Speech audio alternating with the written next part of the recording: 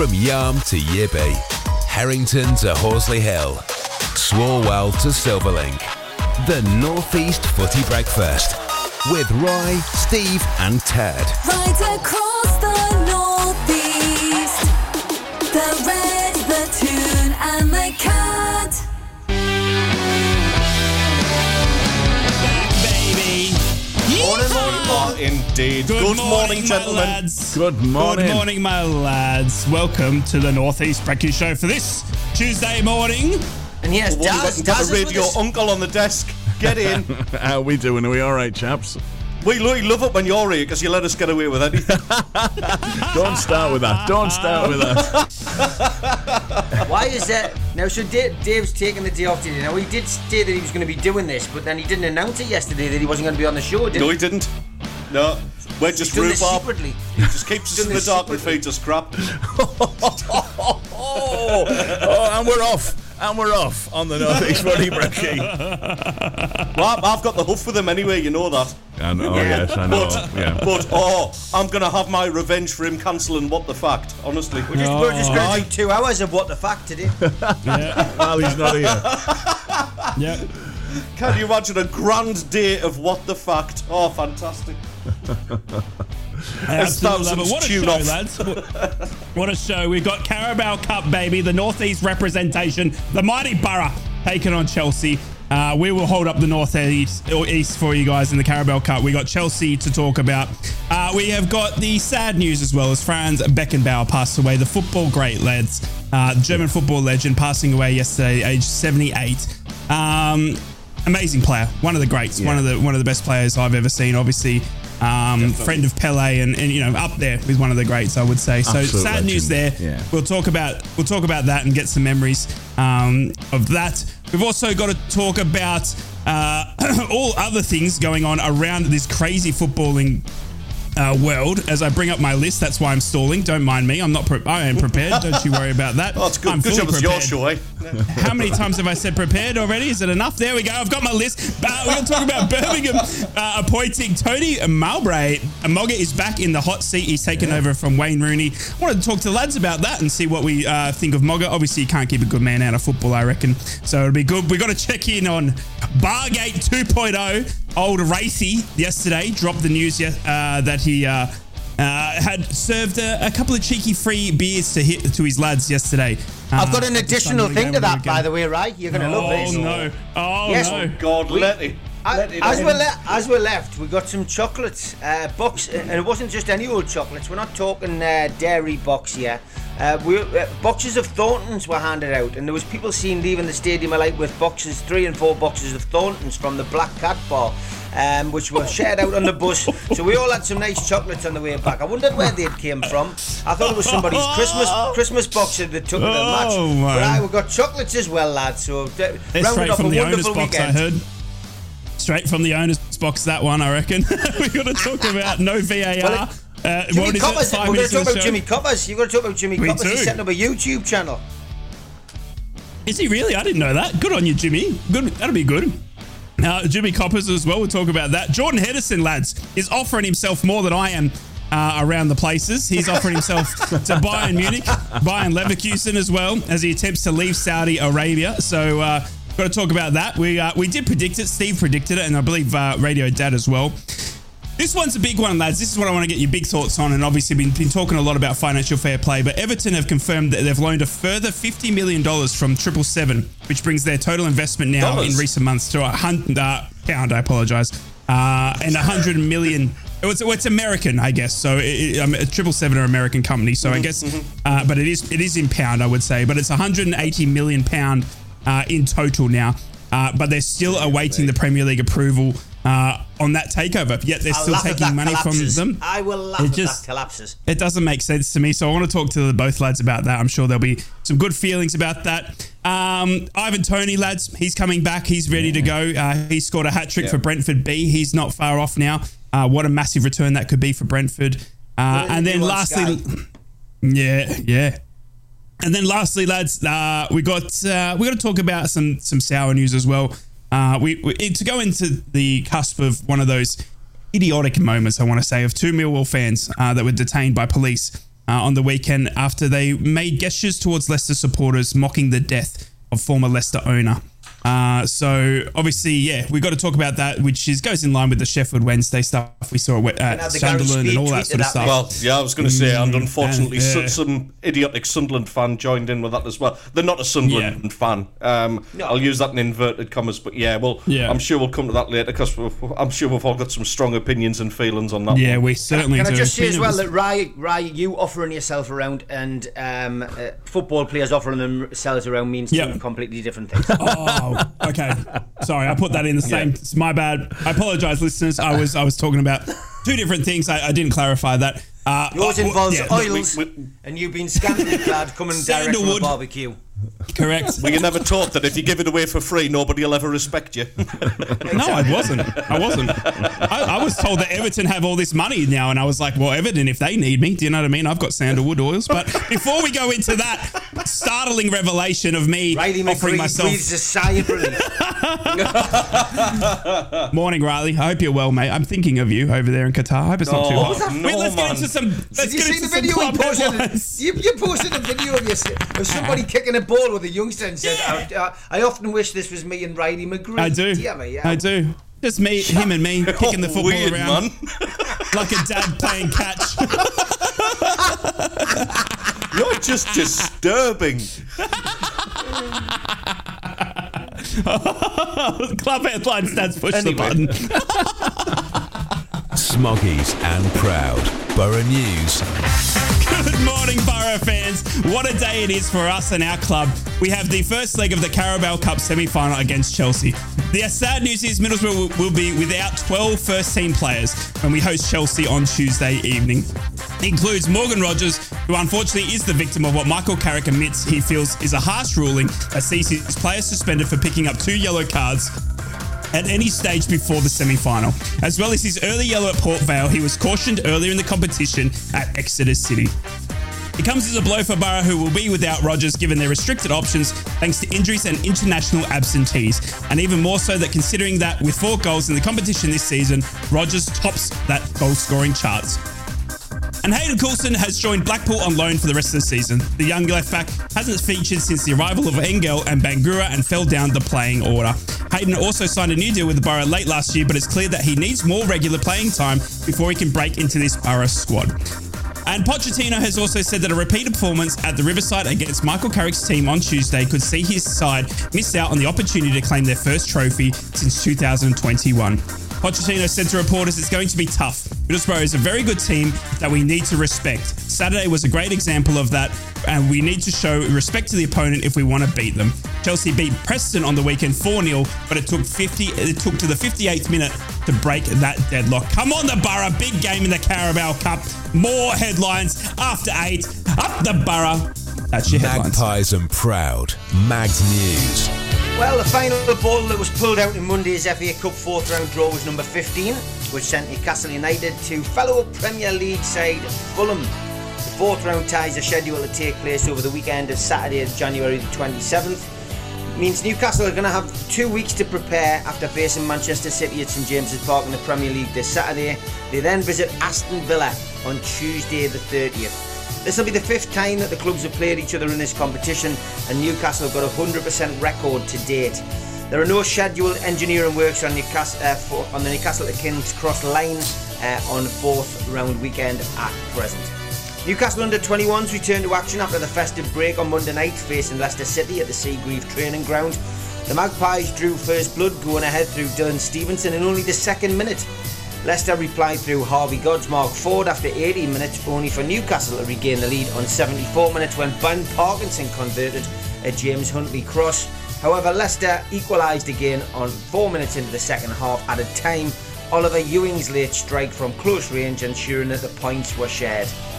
Newcastle confirmed on Monday that Fabian Schär signed a contract extension, keeping him at St James's Park until 2025. The Swiss international turned 32 last month and is in his 6th season at the club. Schär was one of several defenders set to be out of contract later this year, with Paul Dummett, Emil Kraft, Jamal Lascelles, Javier Manquillo. The news on their future is awaited. Matt Ritchie and goalkeeping duo Mark Gillespie and Loris Karius also see their deals expire in 2024. And Newcastle's Twitter, or X as you will call it now, went into meltdown again yesterday as Newcastle introduced members of its inaugural fan advisory board following their appointments. The FAB, as it's called, is a 9-person supporter board that was officially unveiled in November 2023 as part of the club's wider fan engagement plan. That's your Newcastle United headlines on Tuesday morning. Mackems and Proud. Black Cats News. Good morning, Sunderland fans. A Northumbria police spokesman has said that Saturday's derby at the Stadium of Light passed largely without incident. Officers policing the Weir Tyne derby arrested just 8 people. The 8, only 5 of which were actually around the ground, were arrested for minor alleged offences, according to the police spokesman. The other 3 were arrested elsewhere as police carried out an extremely successful operation, the spokesman said, who also added the overwhelming majority of both home and away fans behaved respectfully and appropriately. In other news, a jury took just 15 minutes to reach their decision before Sunderland footballer Jack Diamond was declared not guilty of rape and sexual assault on Monday. The 23-year-old was visibly relieved by the verdict and struggled to hold back the tears. Diamond has been cleared of raping a woman who he met on the dating app Tinder. The forward has revealed that he is looking forward to resuming his career after being found not guilty. A club statement has read that Diamond will now be invited back to training at the Academy of Light after previously being suspended during the investigation and subsequent trial. And finally, West Ham is said to be eyeing up a move for what some in the East London press regard as the next Jared Bowen by signing Sunderland's Jack Clarke. Over recent years, West Ham have dipped into the Championship market in order to find some untapped potential and a mixed success. The Mirror has reported that Sunderland's Jack Clarke could be on the move to East London. The 23-year-old winger has been on fire this season, scoring 12 goals and assisting a further 2 in the league. Don't worry, Sunderland fans, though, only another 3 weeks left of this January transfer rumour mill. They are your Sunderland headlines. And that's your headlines on the North East Footy Breakfast this morning. You can get in touch with the show via our WhatsApp on 0330 043 2002. We'd love to hear from you this morning as we build up to a very, very important evening at the Riverside Stadium for Boro tonight. Hasn't he got a voice like velvet? Hasn't he got a voice like velvet, boys? 2 seconds, 2 seconds, right. That's just silky. It's like dripping honey. Yeah, it is. It is. I mean, I don't have anything to WhatsApp, into the show about, but I would just because he said it like that. You know what I mean? Absolutely, absolutely. Yeah, that makes me just want to WhatsApp. You know what I mean? There's just an army of women throwing their underwear at the WhatsApp now. That's it. Now behave. Yeah, and men. I tell you.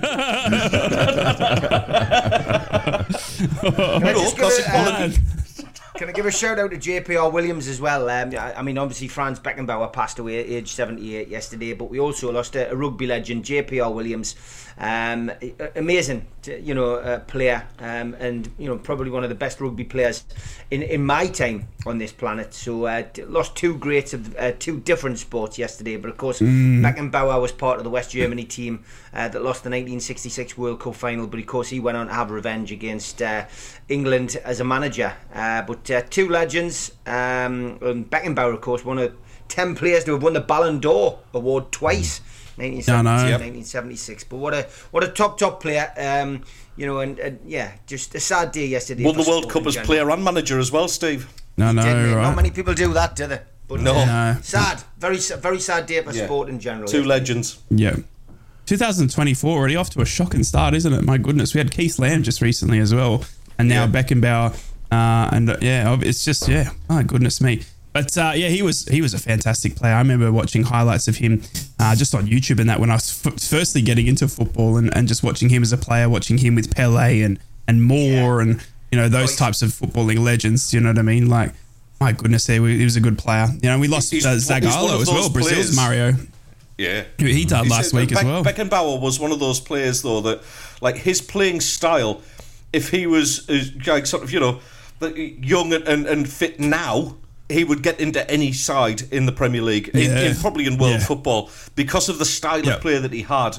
He was way ahead of his time, Beckenbauer. Absolute legend. Anybody who's ever played at centre back, that's kind of that's the benchmark. Him and the likes of Maldini, you look at them and kind of go, right, that's the kind of player I want to be. Like, what an absolute sad loss. What a gentleman.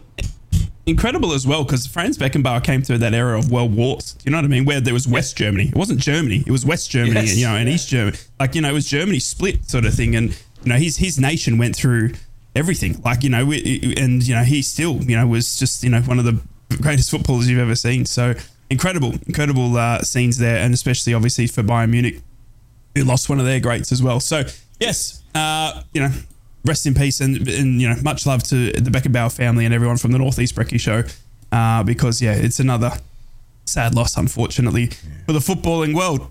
All right, let's move on, lads. Let's get into Birmingham, who have appointed Tony Mogga Mowbray. We will be talking about Boro, but I'm going to save that for the second half of the show. Let everyone get in to their morning coffees before I start talking absolute gold, which is Middlesbrough on this show.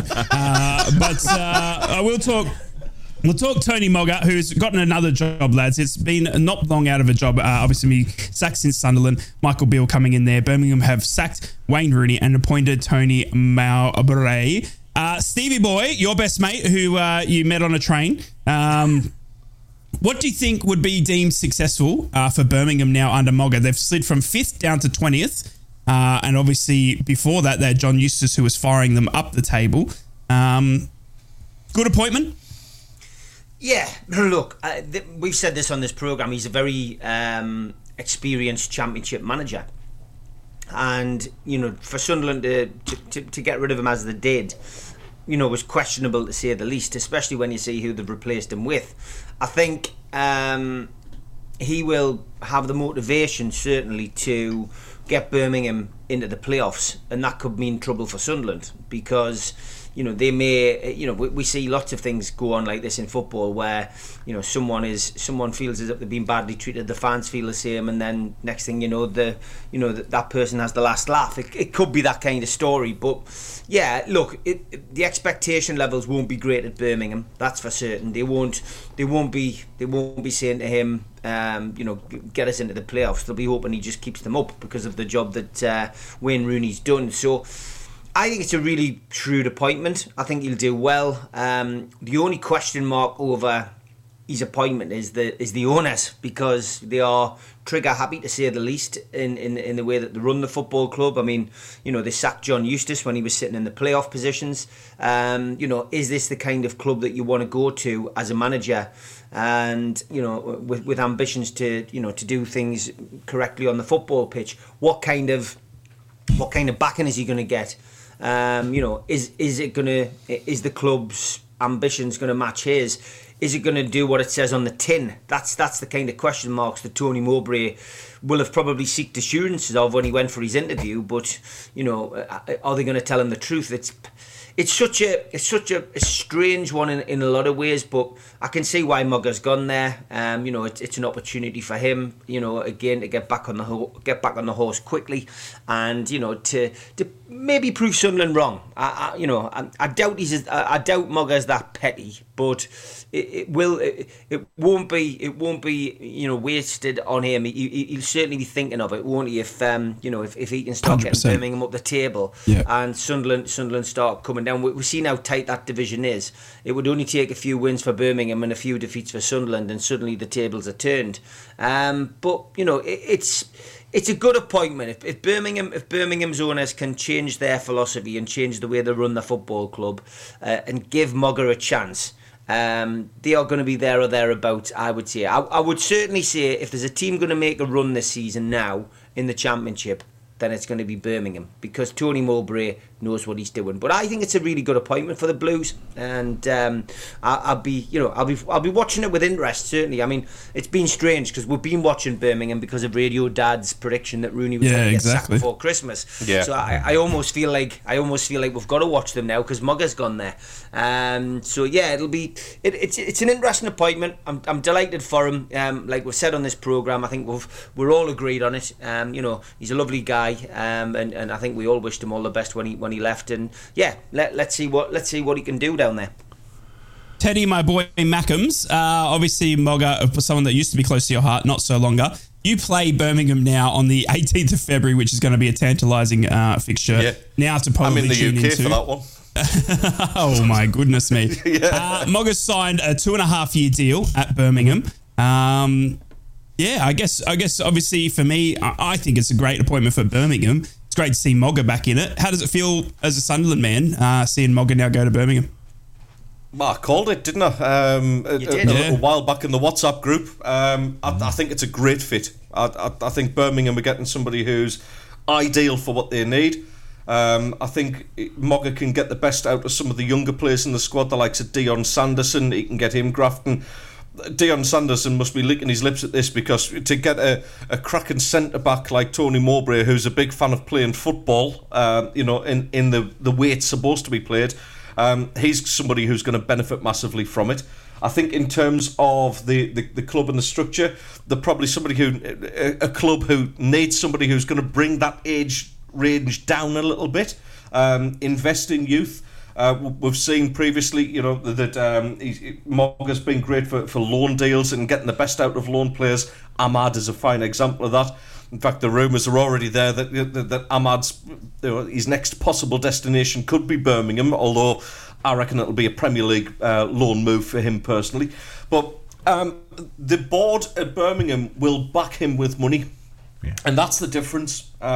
I think if Mogga had been sort of given a bit more rein to go out and actually buy players and spend money on players, as well as, get the army of free agents that we've got in, we've assembled a squad for 10 million, and really Mowbray didn't have that much opportunity to impress. Obviously, Bradley Dack on a free. It's kind of a no risk thing, because he's not going to play much, because his ankles are made of mashed potato and socks. But I think it's a great fit for Birmingham, and I honestly think you asked at the top of that, Rye, where do you think they could finish this season? Yeah. I think a top half finish is within their reach. I think he can turn it around in that time. I don't think it'll be a case of sort of aiming for the playoffs or anything this season. I think Mogga will need time to get that style of football across. Of course, he'll make small changes right away. We played against Birmingham. They were absolutely appalling. They really, really were. They were dire. Yeah. Probably worse than what even Southampton were when we beat them 5-0. They were that bad. So he'll make instant changes. I can see a top half finish coming for them. But like Steve said, I think next season, honestly, they are going to be right up there, because they've got a great guy who plays attractive football, who's well liked, who puts his points across well. And I just wish we had a manager a bit like, we did. Yeah. It's interesting for me, Daz, and I'll get your thoughts obviously, but for me with Mogga, and I don't know if I take this as a jib at Sunderland or anything like that, but in his press conference for Birmingham, Mogga was stating how Birmingham actually have a maturer squad.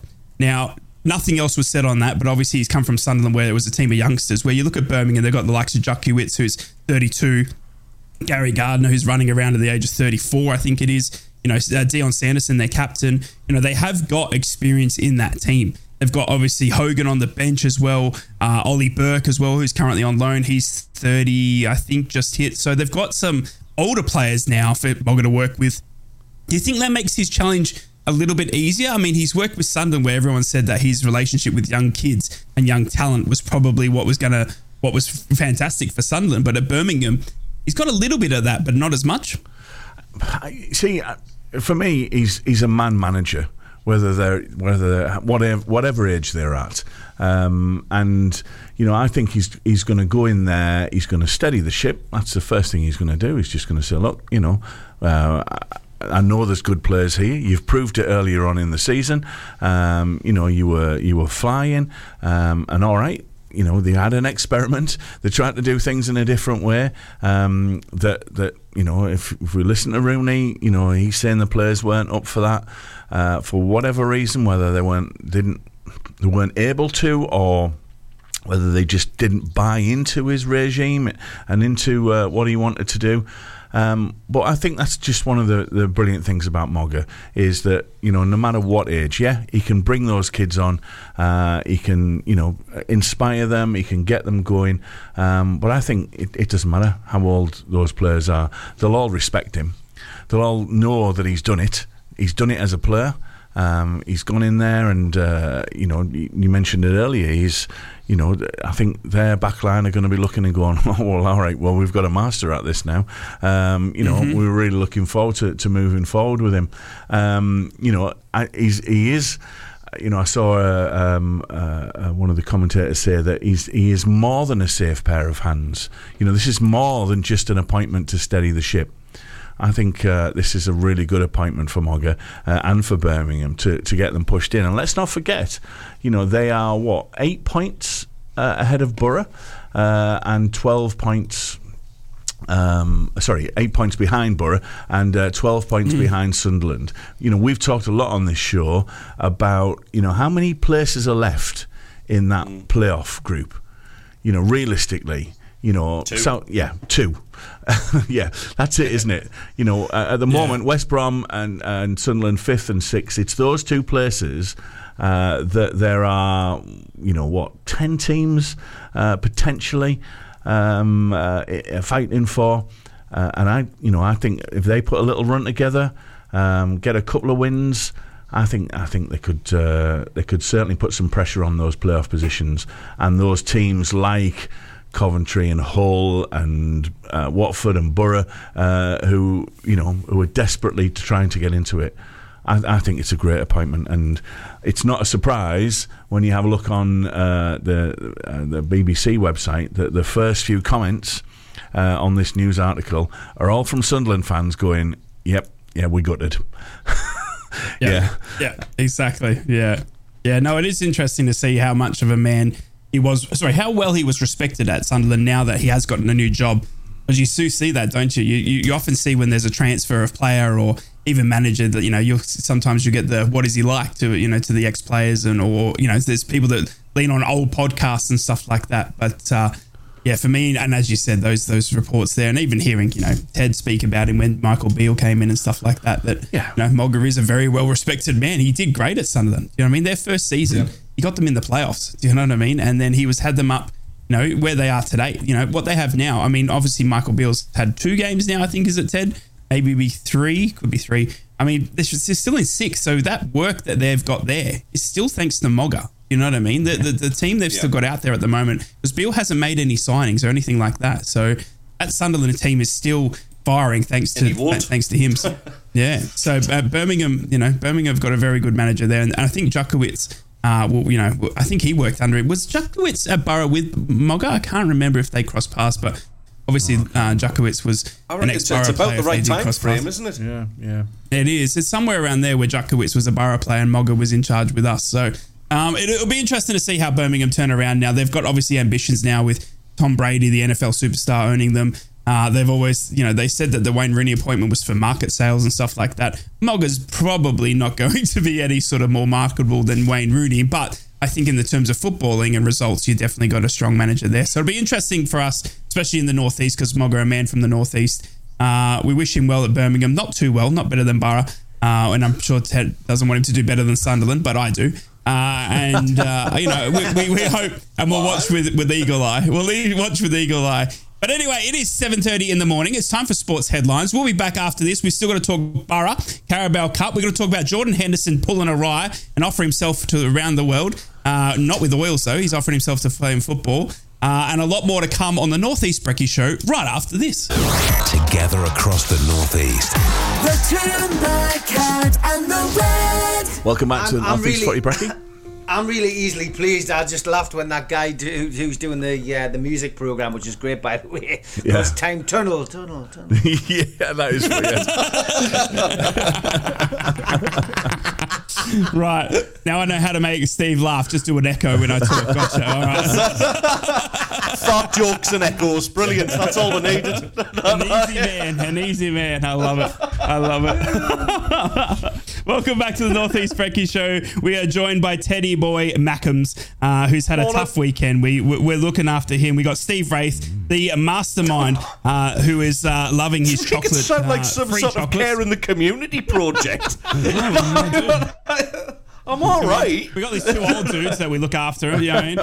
We got Daz in the hot seat in studio. Welcome on, Daz. Hope you're well, mate. Yeah, good. We got a lot to talk about. We've got obviously Boro v Chelsea tonight. Come on, the Boro, as we take on Chelsea at home in the first leg of the Carabao Cup. We'll get into that very soon. But I got to talk to the lads because something has come across to me that has absolutely. This financial fair play, lads, it just seems to be so ugly. We've seen Man City, we've seen everything that's happening. Now, Everton have confirmed. Now, Everton are coming off still a 10-point deduction after breaking financial fair play already this season. Well, just yesterday, Everton Football Club have confirmed that they have loaned a further 50 million from 777, which brings their investment in recent months to a total of 180 million. This is still, however, awaiting Premier League approval as a prospective takeover by 777. So the club, who haven't been taken over officially, are still taking money from the potential takeovers. Stevie, I'll start with you, boy. This just stinks to me. I mean, Everton. We heard earlier that Everton might be facing more FFP regulations come May for some reason. But then for them to go and borrow another 50 million from a business that hasn't taken them over yet, it just doesn't make sense to me.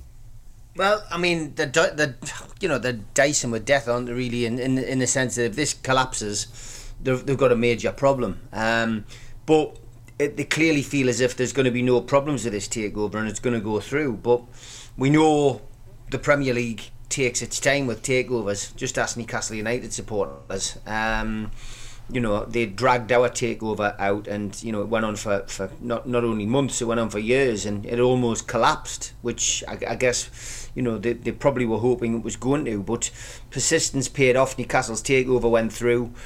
With Everton, they're in a mess financially. They've had the 10 points deduction, and potentially looking at another fine. We're led to believe, although that hasn't been confirmed, and potentially another points deduction could happen.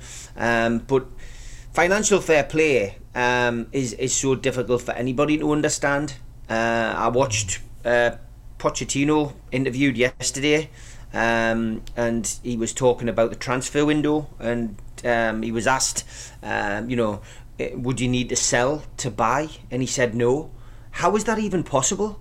How can a team such as Chelsea spend £1 billion in transfers over the last couple of years and not have to sell to buy?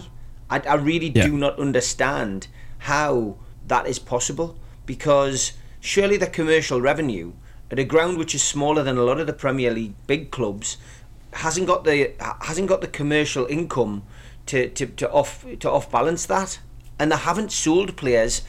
They're buying players in at a ridiculous rate. I just don't understand how financial fair play works. And just as you think you're getting on top of it when you listen to somebody like financial expert, who understands the football market, like Kieran Maguire.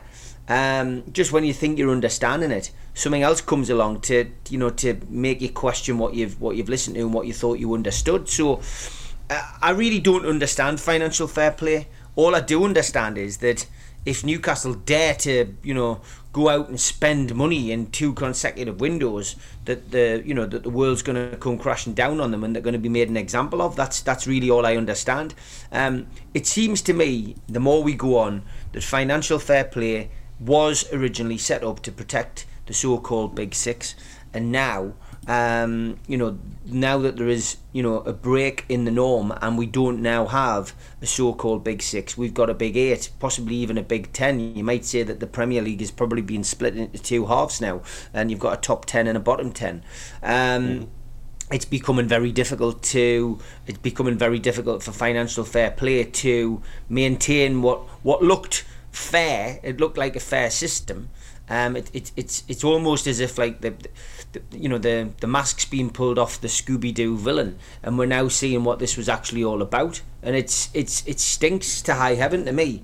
And with Everton, I just don't know what they're thinking of. It's the same as Manchester United.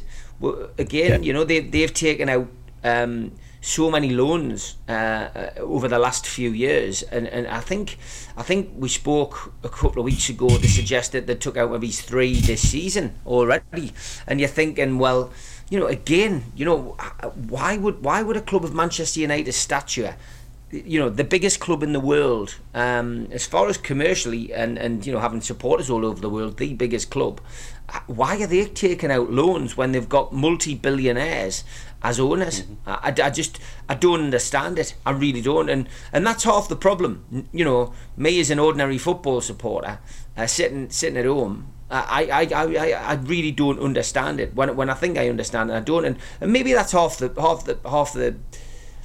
reasoning behind it. It's a bit like governments. They'll bring in rules and regs, and you've got to read the small print, because if you don't read the small print, they pull your pants down, and take the money off you. And that's where we're at with. I think that's where we're at with football. I think it's just it's not easy to explain. We're even getting like that with we're getting like that with the rules of the game now. Try and explain the handball rule. It used to be simple. If the ball hits the hand, it's a free kick, and if the ball hits the hand in the penalty area, it's a penalty. I couldn't tell you what is a penalty and what isn't a penalty now. Try explaining the offside rule because of VAR. Once upon a time, it was dead easy to explain. Something we used to take the mick out of. Well, we used to. Yeah, I mean, in the days before the woke world, you used to say, well, lass can't tell you what the offside rule is. But now, I couldn't tell you what the offside rule is. That's where we're at. That is where we're at now.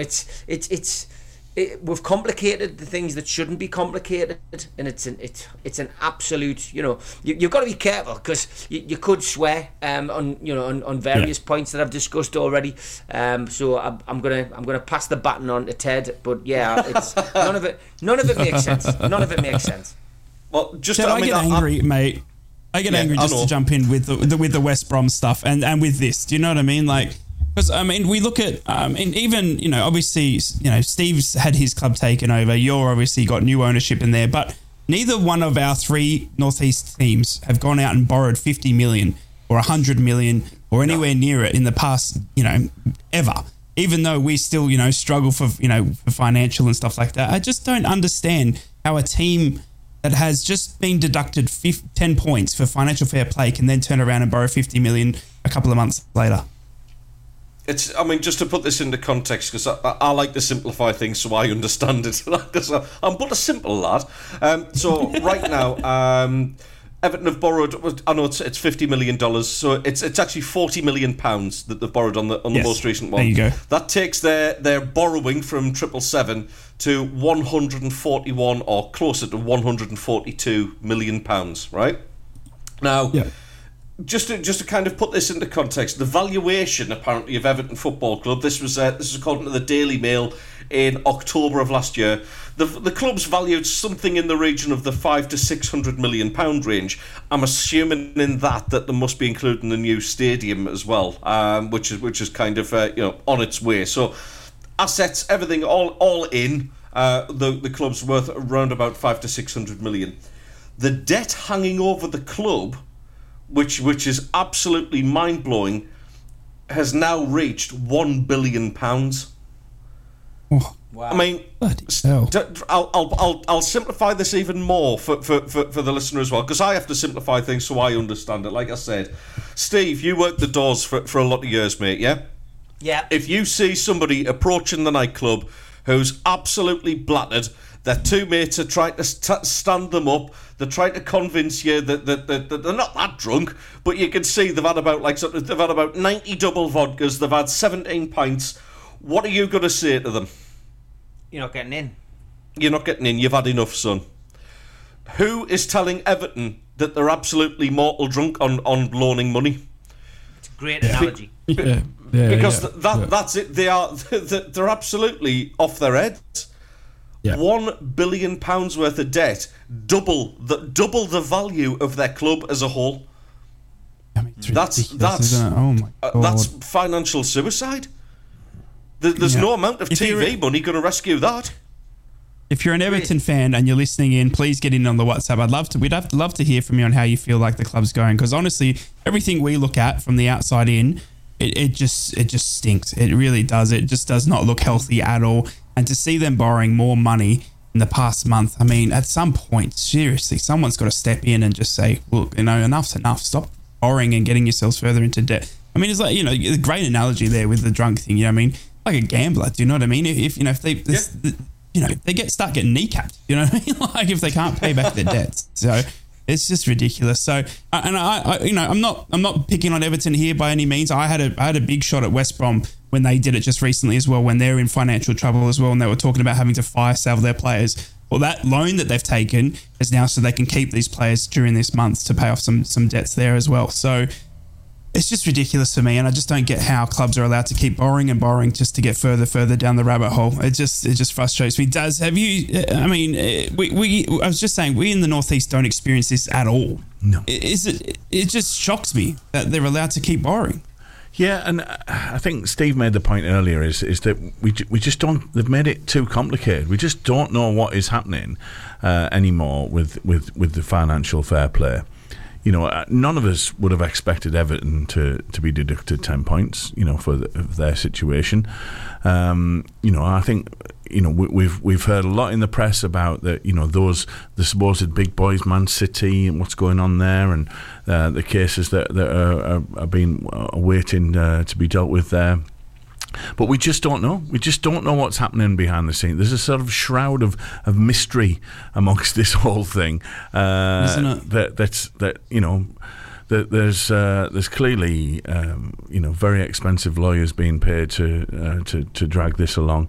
I think it's making a bit of a farce of the whole Premier League and not just Premier League, across Europe as well, for the big clubs that are there, and it's making it even more difficult for the smaller clubs to compete.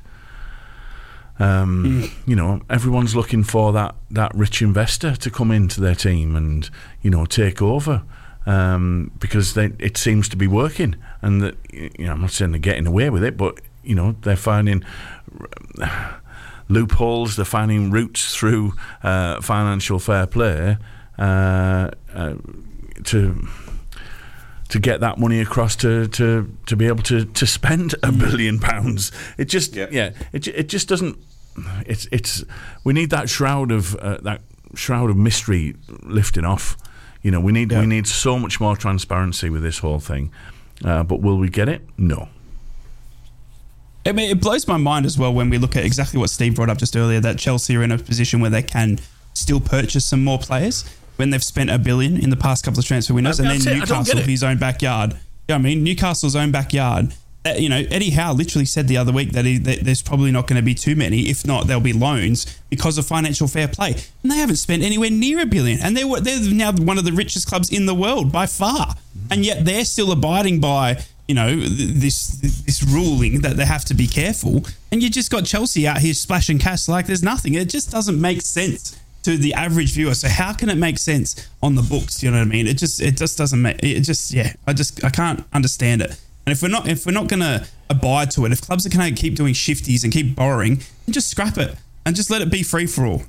And then if you want, and then, you know what I mean? Like, just if people are just going to start trying to bend it and get around it, you know what I mean? Then why have it at all? Because if people are selling stadiums for fake amounts and they're selling academy players for more than they're worth just so they can get the money back, people are finding a way to get around being financially fair. And that's the key word for me, is that it's fair.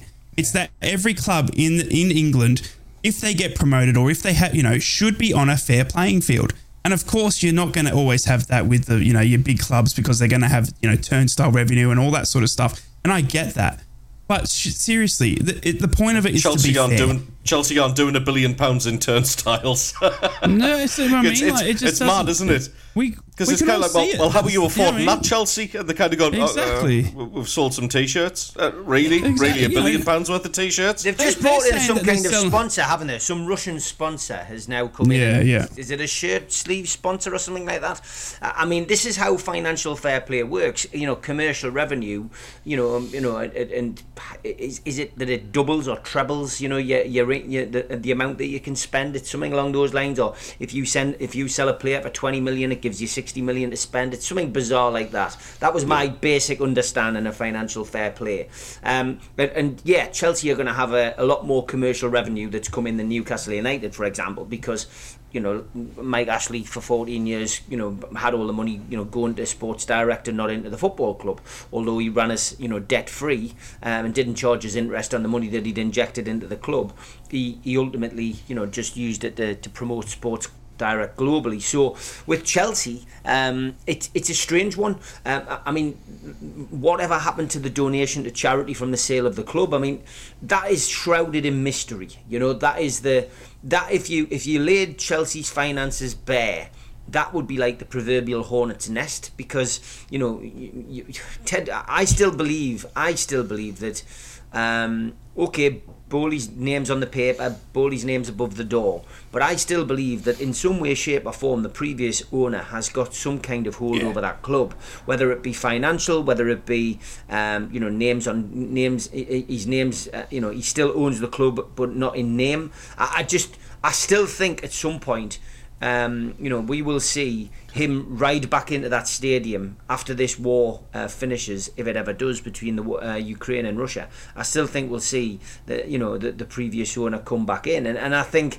he's at the moment. I think is it all ugly ox are banned from the UK, and they were as soon as that war in the Ukraine broke out, and I think he was one of those people on that list. He can't come to the UK, so he probably spends a lot of time on his yacht, but it's such a strange situation. I think like I said right at the start of the season when we were looking at the August transfer window, when the show started, if every single club in the Premier League was examined, if they had an audit tomorrow, I tell you what, there'd be some skeletons coming out of everybody's closet. I think and Newcastle wouldn't be the only team that that the Premier League would be looking at, and I think.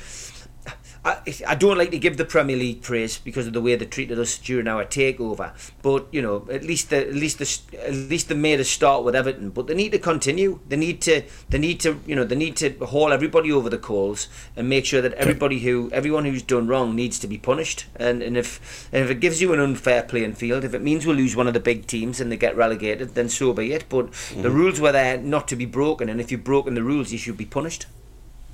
I think there's more to come as well for me. Look at Nottingham Forest, the way they spent when they came up. You know what I mean? The deals they were doing with the two clubs, between the two clubs they had. Yeah. There's warning signs all over the league. It's not just Chelsea. It's not just Man City. Obviously Everton now as well. There's warning signs all over the league, and for us, Ted, in the Championship. There's warning signs there as well. With you look at Rotherham, mate, who keep bouncing between the Championship and League One. We talk about the gap between the Premier League and League One, and Championship. The gap between Championship and League One could be even greater if we start seeing, the financial gap there as well. Well, absolutely. I mean, we've already mentioned West Brom as contributing to that, where they're literally living beyond their means, and I think if West Brom don't get promoted this season, which there's a good chance they won't. If they don't go up, they're seriously stuck. They're stuck with a massive wage bill in a division that just doesn't get anywhere near the revenue, and it's just not worth it commercially for anyone, to invest in a club like that. So it's while we talk about the Premier League, and obviously that that's always going to be the show stealer because it's the most recognised league in the world. For fans like me and Rye, watching it kind of go like, well. We're playing by the rules here. We're kind of just below or just inside those playoff zones. You've got teams above us who are absolutely flaunting the rules and getting away with it. It's incredible, isn't it? And just a reminder for those that we spoke about this just recently. On that West Brom are currently 5th in the wage bill of £23 million. That's their wage bill currently in the Championship. The top is Leicester City. I wonder if theirs is actually bigger than some Premier League teams. Yeah, I don't know, but the first is Leicester City in the Championship on a wage bill of 60 million. Southampton leads, obviously second and third. Both teams come down. Then it's Norwich City on £24 million. West Brom in fifth on £23 million. I mean, Middlesbrough are down in 12th.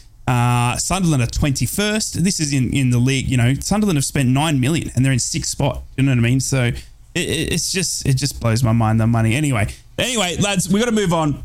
Otherwise, it just grinds my gears, that subject. I just don't get it. I'm like a Steve Gibson there, and I stand with you, Stevie. We got to talk about Jordan Henderson because he's just like me, lads. He's been ringing up saying who wants me, and I'm sick of only offering myself to Riley McGree. I've been trying to get every other Australian player now. Jordan Henderson has turned away from Saudi League, lads. He doesn't want to be there anymore. He's sick of the crowd numbers. He's sick of not playing winning football. They haven't won in the past 8 games, Jordan Henderson. And he's now offering himself through his agent to anyone that will take him.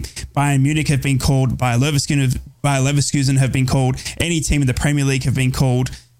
Teddy boy, Jordan Henderson wants out. Where's he going to go?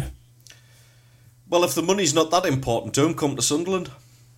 Because apparently the money had no part in him going to Saudi, and I'm using my air quotations there.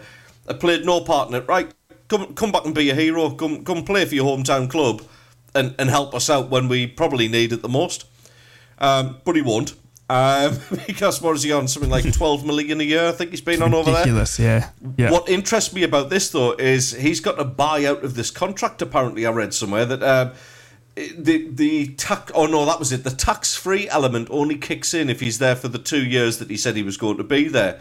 So he would actually get a whopping tax bill if he did actually leave the club. So that's going to play its part a little bit as well. So somebody's probably going to have to at least cover that for him, whoever he goes to, if he does end up going to another club. I think the idea of Bayern Munich's probably not a bad one.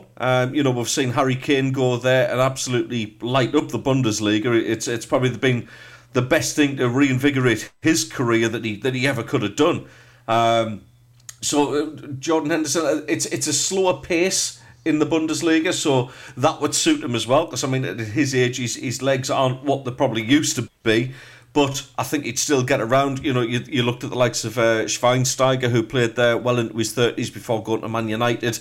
They tend to have an older set of players anyway. Royce at Borussia Dortmund's another good example of that. So yeah, I don't think it'll be a Premier League move.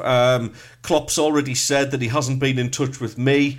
I just can't see him going to another Premier League club, unless it's kind of like a newly promoted or somebody who's trying to stay in the division maybe. I can't see him going to anyone in the top 6. That just doesn't make any sense. Somebody jokingly linked him to Newcastle. I don't know how either set of fans would feel about that one, but I honestly think an abroad move. I think Germany's a good destination for him. Bayern Munich would suit him down to the ground, absolutely. Two people who won't come to Newcastle: Pickford and Henderson. Yeah, very true. Steve Henderson is... I'll have me back off it on the 1st of February. From the most open-minded Newcastle fan would say no to that, and they wouldn't go anywhere near SGFB. No, I don't think he will. He's on £692,000 per week, Jordan Henderson, current deal at El Hadifak. So £692,000 per week. Willing to take a pay cut he is, Steve, to get out of there now? Yeah, I mean, look, what a crazy move. It really was. Well, I mean, and I think it was probably as early as September that he was talking about not being happy there. I've heard some interesting stories coming out of that league, none of which I could share on air, but stories and rumours about the way that people have had experiences, shall we say, off the pitch, and I think that's probably part and parcel of why some of these players are looking to get away from the Saudi league. It hasn't turned out to be the dream move that they thought it would be. I'm sure the money will come in handy that they've made in that short period of time there. But it doesn't surprise us. I think the overwhelming opinion that we had on the show when this league started was that it's going to have to go a long way to start competing even with the likes of the MLS. There was concerns and worries from some people that it could usurp the Premier League as the best league in the world. Well, I'm sorry, but you can't build something like that overnight. It just doesn't happen.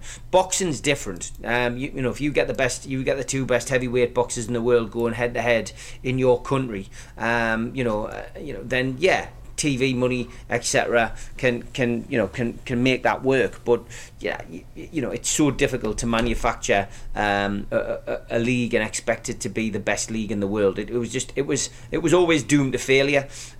Where's Henderson going to end up? I think there'll be a Premier League team will take a gamble on him. I'm not sure he'll end up in the Championship just yet. I think his desire would be a Premier League team, but it depends who's got the money and who is willing to pay the wages. He's clearly not going to be on the money that he's on in Saudi, but he's not going to be cheap. If Spurs weren't over the top with midfielders, I would have said that could have been a natural place for him to go, somewhere like that. But it'll be interesting. It'll be interesting to see who is willing to break the bank to bring him back. Will he end up back at Liverpool? I listened to Klopp yesterday, and he says he's spoken to him, but not about that. And then laughed and moved on. So potentially a return to Liverpool, maybe a job behind the scenes and registered as a player just in case they need him. But no, I'm struggling to think of a team where he would go to. I mean, it's not going to be Everton, it's not going to be Newcastle, so it leaves you with 18 other teams. I don't think Luton could afford him. I don't think he'll go to Sheffield United, and I don't think Nottingham Forest have got enough places in the changing room to accommodate him. So it probably leaves you with about another 11 or 12 potential teams you could go to. Arsenal, Fulham would be a good fit, mind. Possibly, yeah. It's not going to be. It's not going to be Arsenal. It's not going to be Arsenal. I doubt it'll be Spurs. But that's not a bad shout, Ted. Daz, you be the one that's closest to the riches with your celebrity status, so we know how it feels to be Jordan Henderson. As we go to the news, mate. The other Jordan, he knows. Okay.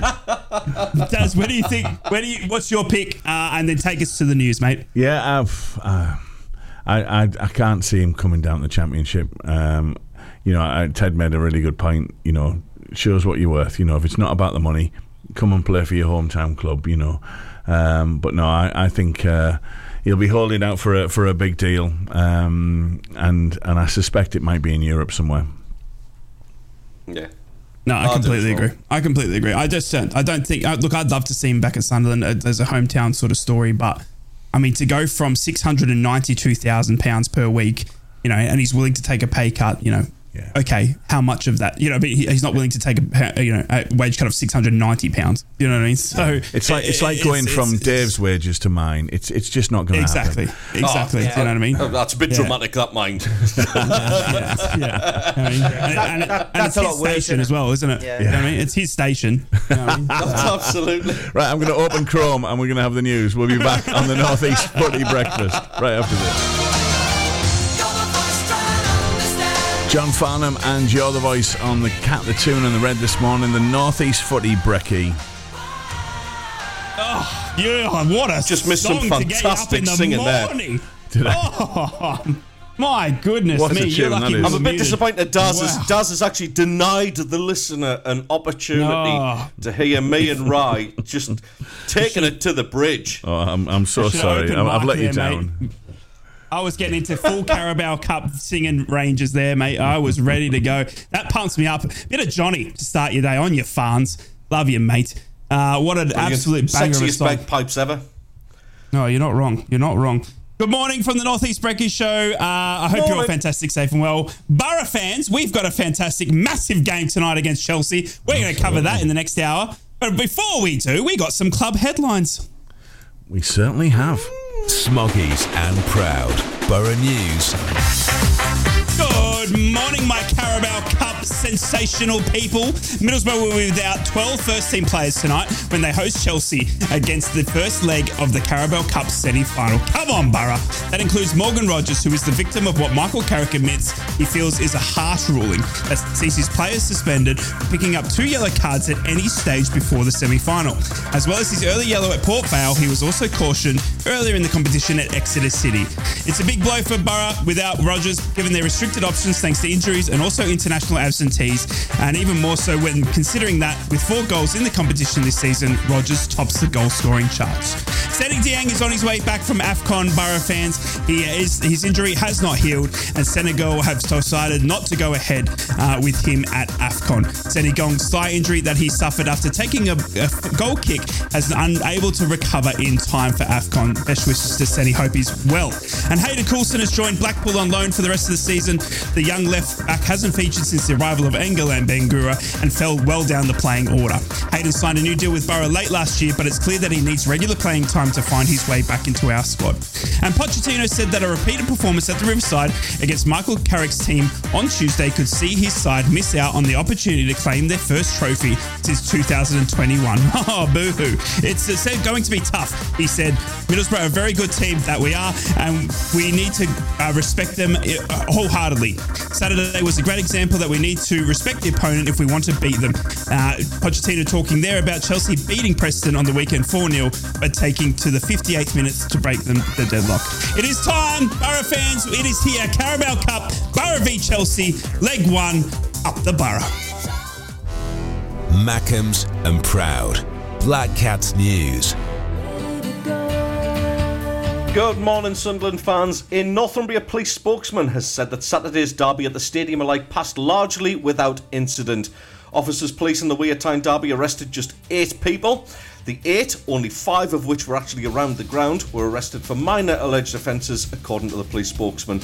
The other 3 were arrested elsewhere as police carried out an extremely successful operation, the spokesman said, who also added the overwhelming majority of both home and away fans behaved respectfully and appropriately. In other news, a jury took just 15 minutes to reach their decision before Sunderland footballer Jack Diamond was declared not guilty of rape and sexual assault on Monday. The 23-year-old was visibly relieved by the verdict and struggled to hold back the tears. Diamond has been cleared of raping a woman who he met on the dating app Tinder. The forward has revealed that he is looking forward to resuming his career after being found not guilty. A club statement has read that Diamond will now be invited back to training at the Academy of Light after previously being suspended during the investigation and subsequent trial. And finally, West Ham is said to be eyeing up a move for what some in the East London press regard as the next Jared Bowen by signing Sunderland's Jack Clarke. Over recent years, West Ham have dipped into the Championship market in order to find some untapped potential and to mix success. The Mirror has reported that Sunderland's Jack Clarke could be on the move to East London. The 23-year-old winger has been on fire this season, scoring 12 goals and assisting a further 2 in the league. But don't worry, Sunderland fans, there's only another 3 weeks left of this January rumour mill. They are your Sunderland headlines. Magpies and Proud. Mags News. Well, the final ball pulled out in Monday's FA Cup 4th round draw was number 15, which sent Newcastle United to fellow Premier League side Fulham in the 4th round. The 4th round ties are scheduled to take place over the weekend of Saturday, January the 27th. Newcastle will have a fortnight to prepare after facing Manchester City at St James's Park in the Premier League this Saturday. They then visit Aston Villa on Tuesday the 30th. This will be the 5th time that the clubs have played each other in this competition, and Newcastle have got a 100% record to date. There are no scheduled engineering works for that weekend at the moment. Newcastle's under-21s returned to action after the festive break last night, facing Leicester City at the Seagrave training ground. Newcastle scored first, going ahead through Dylan Stevenson in the 2nd minute. City replied through Harvey Godsmark Ford after 18 minutes, but Newcastle went ahead again late in the second half when Ben Parkinson converted a James Huntley cross. However, Leicester levelled again on 4 minutes into the second half of added time, and Oliver Ewan's late strike from close range ensured that the points were shared. Newcastle confirmed on Monday that Fabian Schär had signed a contract extension keeping him at St James's Park until 2025. He turned 32 last month and is in his 6th season at the club after making a bargain £3 million switch from Spaniards Deporto de la Coruna. Shaw was one of several defenders set to be out of contract later this year, along with Dummett, Kraft, Lascelles and Manquillo. News on their futures is awaited. Matt Ritchie and goalkeeping duo Mark Gillespie and Loris Karius also see their deals expire in 2024. Newcastle announced their inaugural fan advisory board yesterday, much to the annoyance of some people on social media. The FAB is a 9-person supporter board that was officially unveiled in 2023 as part of the club's wider fan engagement plan. It'll be a key conduit for two-way dialogue between supporters and the club's key decision makers, with a focus on the club's strategic vision and objectives, business operations, stadium and key matchday issues, as well as any relevant heritage items, community activities and the club's equality, diversity and inclusion EDI commitments. It's a tick and box exercise. That's your Newcastle United headlines on Tuesday morning.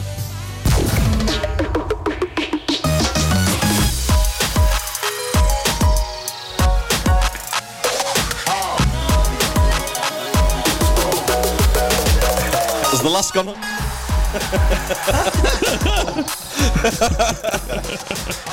Where you at? What we're listening to?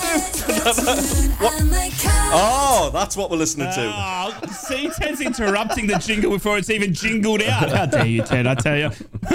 Welcome back to the North East Brekky Show. Somebody stole the filling out of the donut, right? Yes, I think so. That was a technical term. Are you impressed? Are you impressed, Taz? I'm very impressed, yeah. Are you impressed? I know what a donut ad is. Hey. Get me! What a donut is. I had one today with a coffee. Lads, welcome back to the North East Brekky Show. You were joined by Rye, the Boro fan, Ted the Mackham, Steve, the Newcastle man. But there's only one team in the Carabao Cup from the North East tonight, and that is the mighty Middlesbrough lads. Woohoo! Middlesbrough host Chelsea at the Riverside Stadium in the first leg of the Carabao Cup semi-final, and my goodness me, Boro fans, time to get excited. The Riverside is sold out completely. We have planned tifos, scarves in the air. It's going to be an absolute stellar night at the Riverside. I am so jealous. Middlesbrough booked their place in the semi-finals of the competition when we beat Port Vale comfortably 3-0. Johnny House and Morgan Rogers scoring there, and Matt Crooks adding the third goal.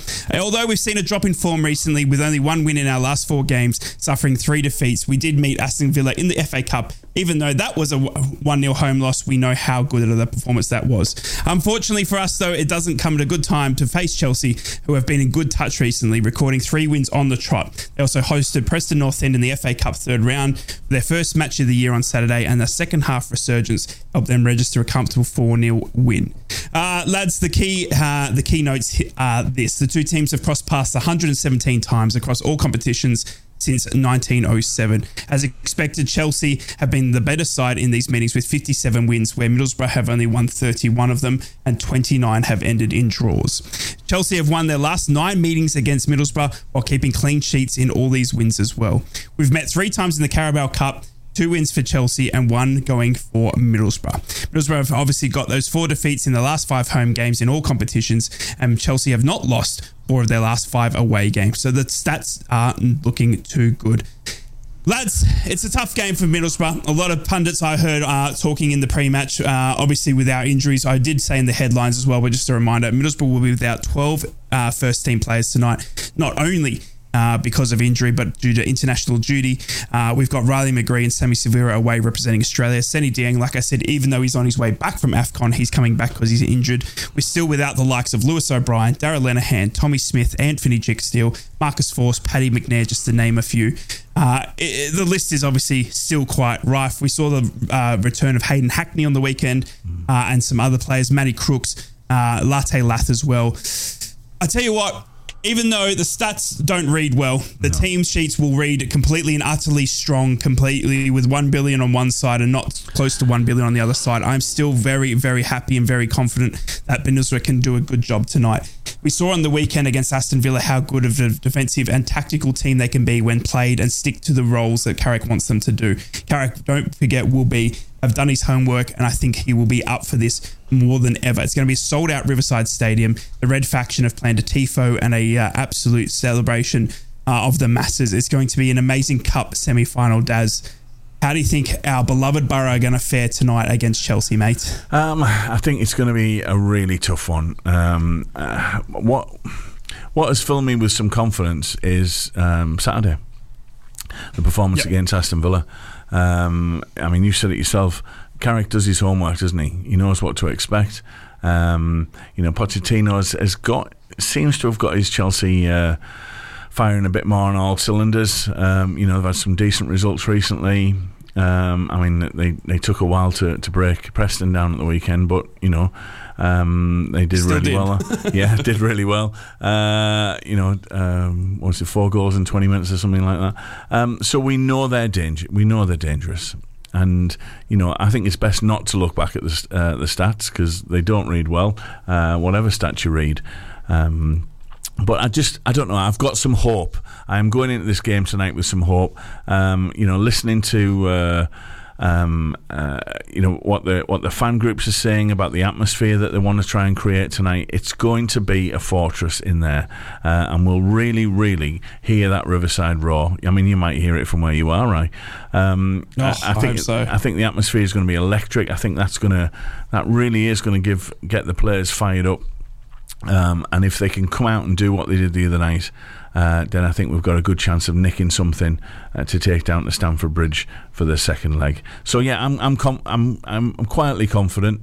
I know it's going to be a tough game, and I hope we keep it down. If we sneak one, great. If Chelsea come out on top, which a lot of the pundits are predicting they will, I just hope it's not too much, so that we still have something to play for when we go down in the second leg. But no, I'm a bit more confident after Saturday's performance against Villa. Steve, Newcastle lost to Chelsea to let Chelsea into the next stage where we do face them now. You are one of the recent performers against the team we face tonight. Michael Carrick said that we've come this far and it's just an unbelievable opportunity. I'm absolutely bricking it. I go to bed tonight with probably minimal sleep because I'm up at 7 a.m. tomorrow to watch this beloved club take on Chelsea at home. How do you find Middlesbrough going into this game against Chelsea and what you've seen of Chelsea of late? I think it's evenly balanced. I think that Middlesbrough's got an opportunity here. I think you had a good dress rehearsal against Aston Villa. You were unlucky to lose to the deflected goal. Matty Cash obviously getting the deciding goal at the weekend. I think that'll have been a good workout for the lads, and ultimately a season is about getting into the playoffs and trying to get back into the Premier League. And Carrick's season will be judged on that, I think, more than judged on this Carabao Cup. It's a welcome distraction. It's great potentially to get to another cup final in the club's history after going so long without being at a cup final. To get back to another one would be fantastic for Boro. So I think it's an evenly poised semi-final. I think the benefit for you guys is that it's 2 legs, and the 2-legged semi-final means that no matter what the scoreline tonight, it's only half time and you've got a chance to put it right. I always prefer to have the away leg first and then have the home leg second, because I think the atmosphere plays more of a part then. I think if you'd gone to Stamford Bridge and you got a 1-1 draw or a narrow 1-0 defeat, bringing them back to the Riverside would make a big difference. Yeah. Everybody would be up for it. You'd know what you've got to do to get through. I think that, having it at home first is a disadvantage. That's my personal opinion. I agree. I think when we played in the Carabao Cup last year, that was my feeling, and we were lucky enough to go away first. And it's it doesn't always work out like that. I've in my years I've. The biggest one was playing Sunderland away, in the playoffs, 0-0 at Roker Park. I thought we'd done it. I thought we were, 1 foot into the promised land and we were going to be the first team to win the playoffs. But, Sunderland got the bit between their teeth, used Newcastle fans and players celebrating, to their advantage, and came and turned us over on our own pitch on a Wednesday night. And, it can happen. So it's 2 legs. At the end of tonight's game, it's only half time, but I would say that Middlesbrough need to get a win tonight, and you need 2 goals. I think if Middlesbrough can win 2-0 tonight, I think you really put Chelsea under pressure, because it changes their game plan. They have to come out then at home and beat you, and all you need to do really is score a goal and not concede 2 goals down at Chelsea, and you're into the Carabao Cup final.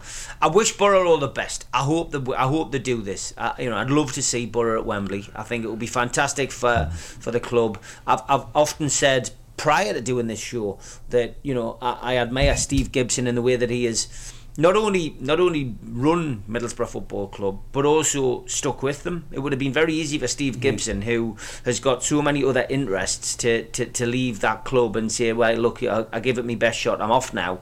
But he stuck with them through thick and thin. And, you know, that guy, and you know, I know he's, you know, I know his daughter quite well. You know, she's a fellow thespian. And we've crossed paths and worked with each other on a couple of occasions, and you know, I've got a lot of time for the Gibsons. I think they've done a great job, and you know, I'd love to see them get back to Wembley just for them. But it'll be great for the show. It'll be great for the show as well for one of us to be able to get there. Newcastle, of course, still got the opportunity in the FA Cup, and you guys both, you know, both Sunderland and Middlesbrough chasing promotion and chasing possible playoff involvement. So all to play for the North East Footy Brekky show, but also you know, all to play for you guys tonight. So yeah, I'm expecting a tight game. Chelsea from my... Teddy boy. Yeah. Did we lose Steve? Steve might have cut off there. I think we might have lost Steve. I'm not too sure. He got cut off a bit. But Teddy boy, I guess obviously, we'll never know. Boro, as I said, I'm bricking it. I'm expecting the watch along tomorrow morning to be just me, because all the other fans are going to be in the stadium and I'm going to be so jealous. I'll watch you watch along on the match, mate. Thank you, mate. I'm up early. I'm just bricking it, mate. I'm bricking it. Oh shit. Oh my god. Oh, okay, yeah. we've lost Steve. Excuse me. And now Sorry. Ted's I'd like to apologise if you're offended by any language there. Did you hit the button? No, not in time. Oh, that's on me. That's about. I've just knocked a pint of water over on the floor, which is exciting. Yeah, mate. I said it yesterday, and I'm saying it again today. I think Middlesbrough can actually sneak a win out of this. I really do. I think you've got to be mindful of the danger men that they've got. Cole Palmer springs to mind immediately. The form that kid's in at the moment is he's deadly. He's absolutely deadly. Look, a plethora. There's £1 billion worth of talent that they've got at their disposal. You know, even sort of bit part players now like Raheem Sterling can come on and cause Middlesbrough problems. But I look at the way that Middlesbrough kind of approach playing the top sides, and even like the top sides in the Championship as well. Middlesbrough are notoriously difficult to break down. You know, the amount of times that you get a good hiding off teams are very, very few. All right, the Coventry one aside, look, it was getting towards that horrible end of the Christmas fixtures, all that kind of thing. It was just fatigue coming in. Quite rightly, we've talked about the Aston Villa game as well, where I just think, I mean, Villa are in a lot better shape than what Chelsea are this season, let's put it that way, and you put in a solid performance against them. Chelsea are one of these where if you frustrate them, and we talk about this golden 20 minutes, if you can frustrate them for 20 minutes and limit their chances, and you know, you've got a keeper who's banging form as well, who can keep them out, then all of a sudden pressure's on Chelsea, and I really feel like Middlesbrough can actually nick this tonight and take a slim advantage down to Stamford Bridge. Whatever happens down there will happen down there. Very, very tough place to go. There's European teams will struggle at Stamford Bridge, but on the night, if it's not going Chelsea's way, we know from this season they can capitulate and they'll just not turn up. They'll get frustrated and it'll just flop. So there's every chance that Middlesbrough can go through. I really firmly believe that. Now, again, it sticks in my throat because I don't like any other North East team getting success. But you've got a golden opportunity, and I firmly think you can actually do it tonight. Yeah, as I said, I am so scared. Look, I'm pleased that, you know, there are some out there that believe in it, and you know who not to believe, but you know than us does. Obviously, you know, we've gotten here, you know, through an easier run of fixtures.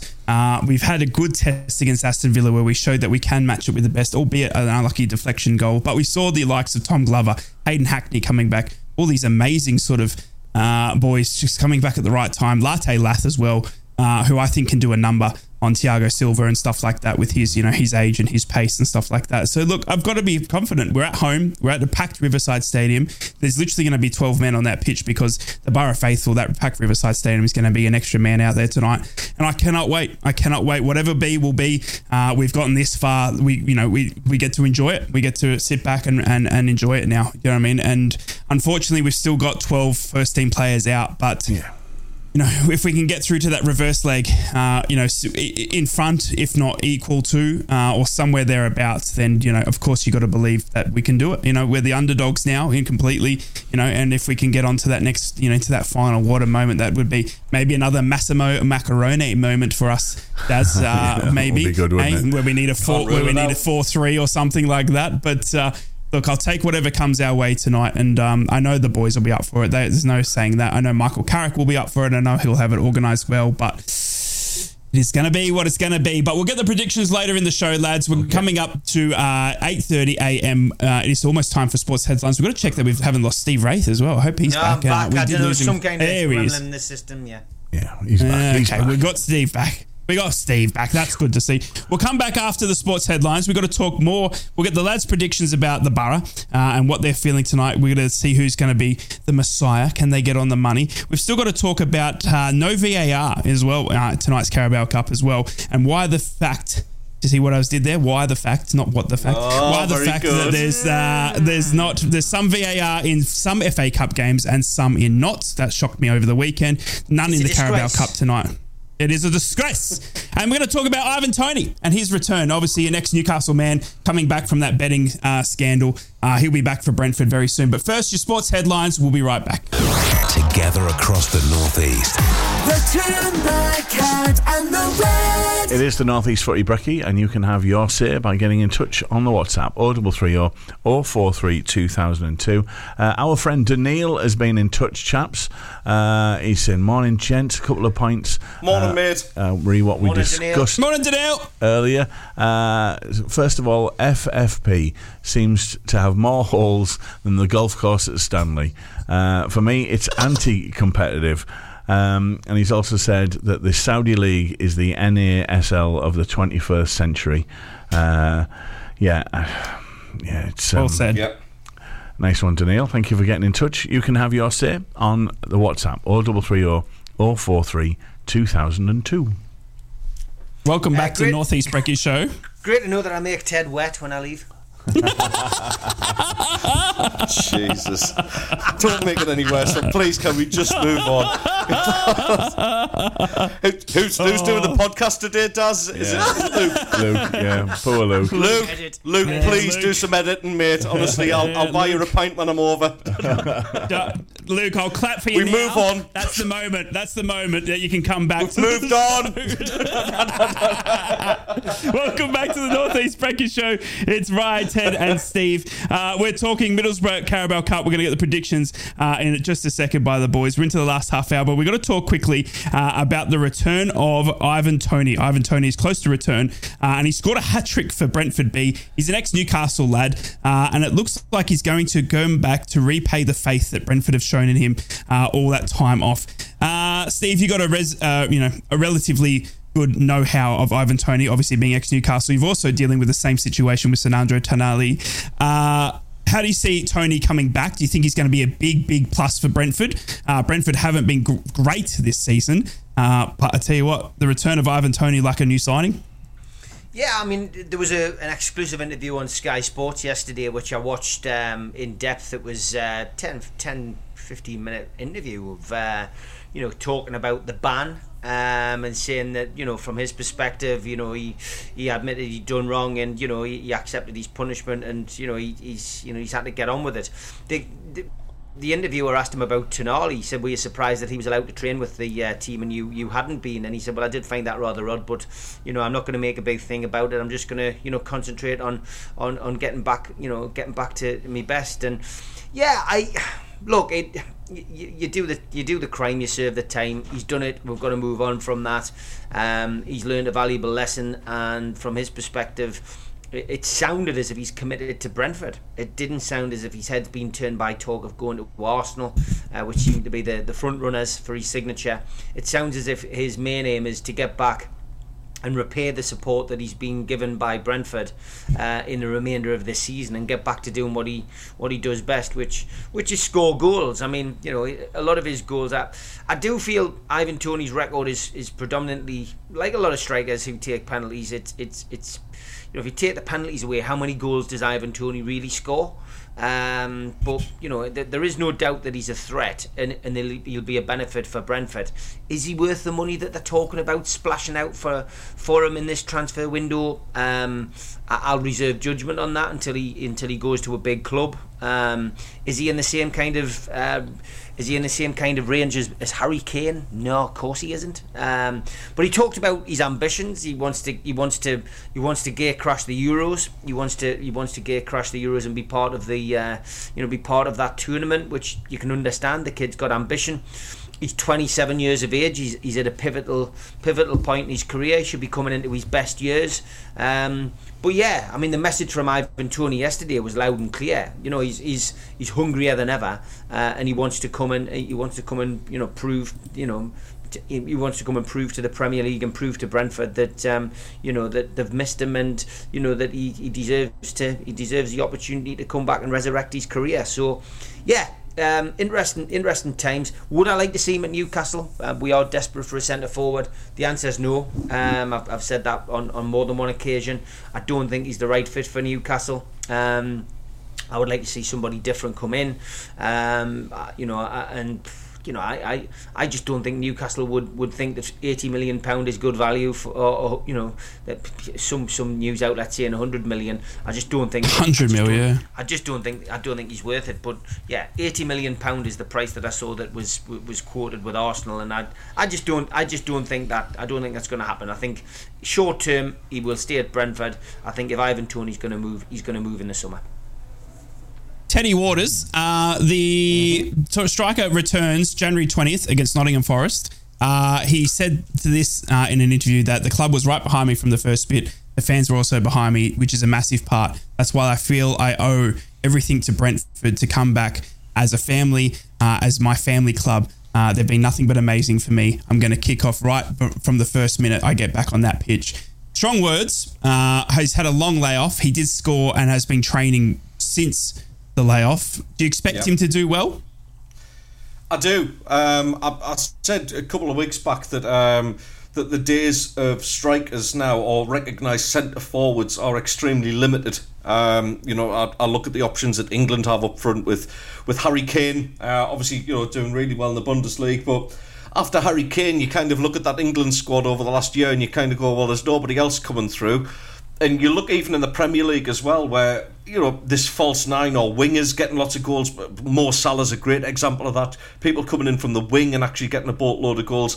That's more and more of a thing. Ivan Toney is a proper striker in my book. You look at his stats, he's actually better than a goal every other game for Brentford. So 111 appearances for Brentford, 63 goals.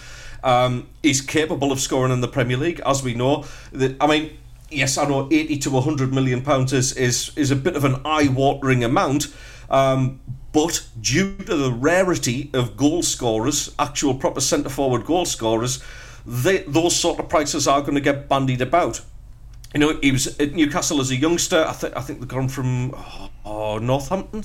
I want to say Northampton. Anyway, yes. So he was at Newcastle as a youngster.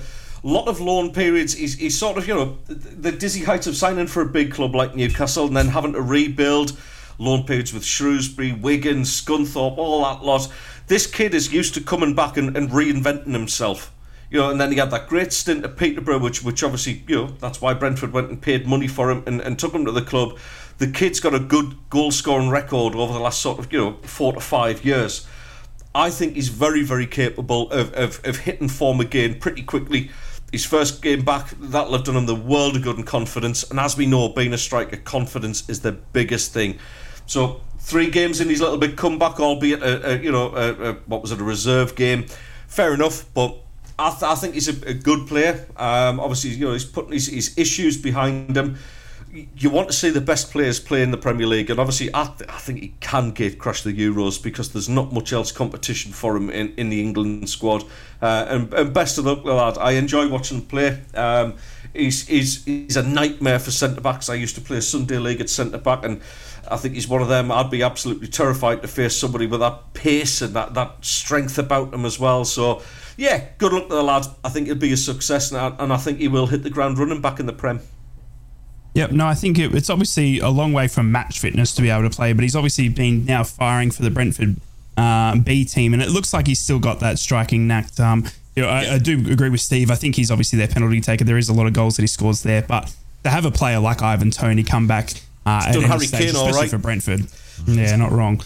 Yeah, not wrong. So I think it's going to be fantastic to see him back. And obviously, you never want to see a good player out of the game, just for reasons. But obviously he's learned his lesson. He's paid the price. Do the crime, pay the time, and he's done that. Now he can come back. Speaking of that, lads, I'm going to talk quickly, and I don't want to put too much onto it because it's just disgusting. But to go in like we did when we covered the Sunderland Sheffield Wednesday, what we saw towards Bradley Lowry and stuff like that. 2 Millwall fans have been detained by police after being ejected from the Den on the weekend after making offensive gestures towards Leicester supporters. Apparently, they have been seemingly mocking the death of former Leicester owner. Is this another, is it another sort of cry for attention? I mean, Steve, we've seen it with Bradley Lowry. We've seen it with, other fans this season that have, just done the complete and utterly most disgusting thing. You did say there was a tweet there as well that probably needs to go hand in hand. Yeah, listen, years ago during COVID, I did a documentary called Think Before You Tweet. It's just as relevant now as it was then. If anybody, out there wants to pop onto YouTube, you'll be able to watch it on NUFC Matters.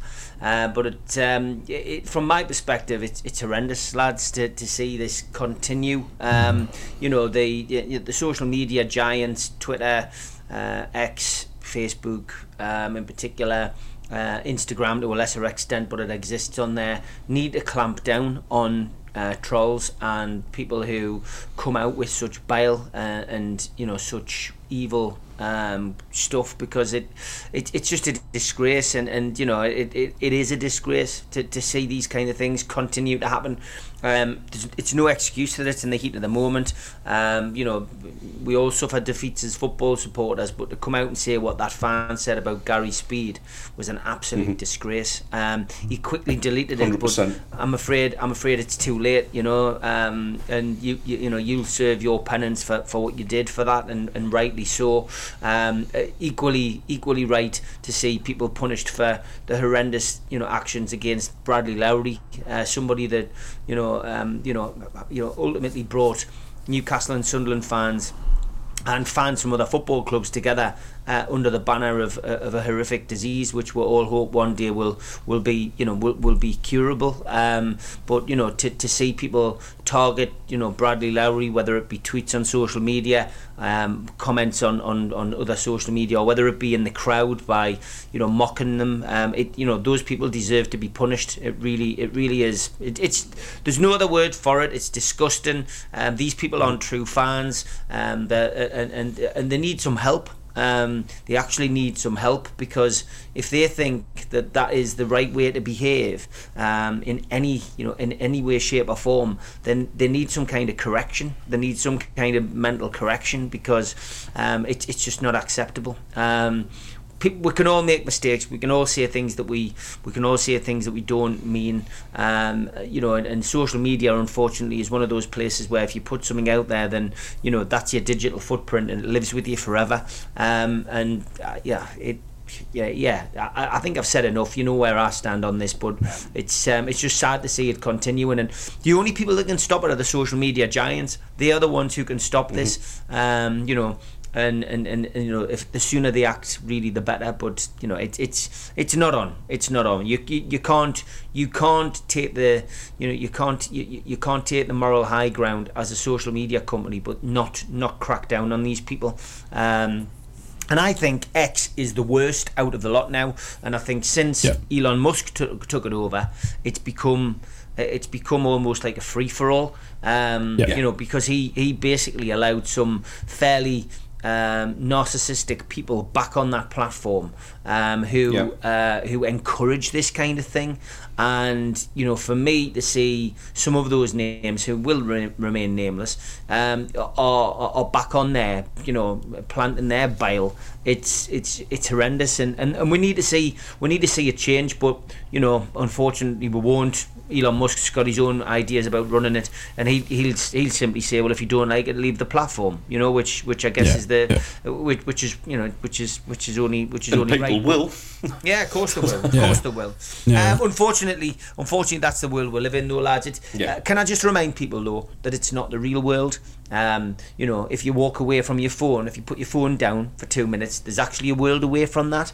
And I think we're all guilty of it. I think we're all guilty of sitting watching the TV with our loved ones, or sitting in the house, and your kids might be in the living room with you, and they might be talking to you about the day. And trying to explain and it might not be the most interesting thing you've heard all day, but believe you me, those moments are few and far between. Stick your phone down, switch it off, and listen to what your kids are saying, or have a chat with your missus, or you're listening, Mrs. Ted. Yeah, go out for a walk.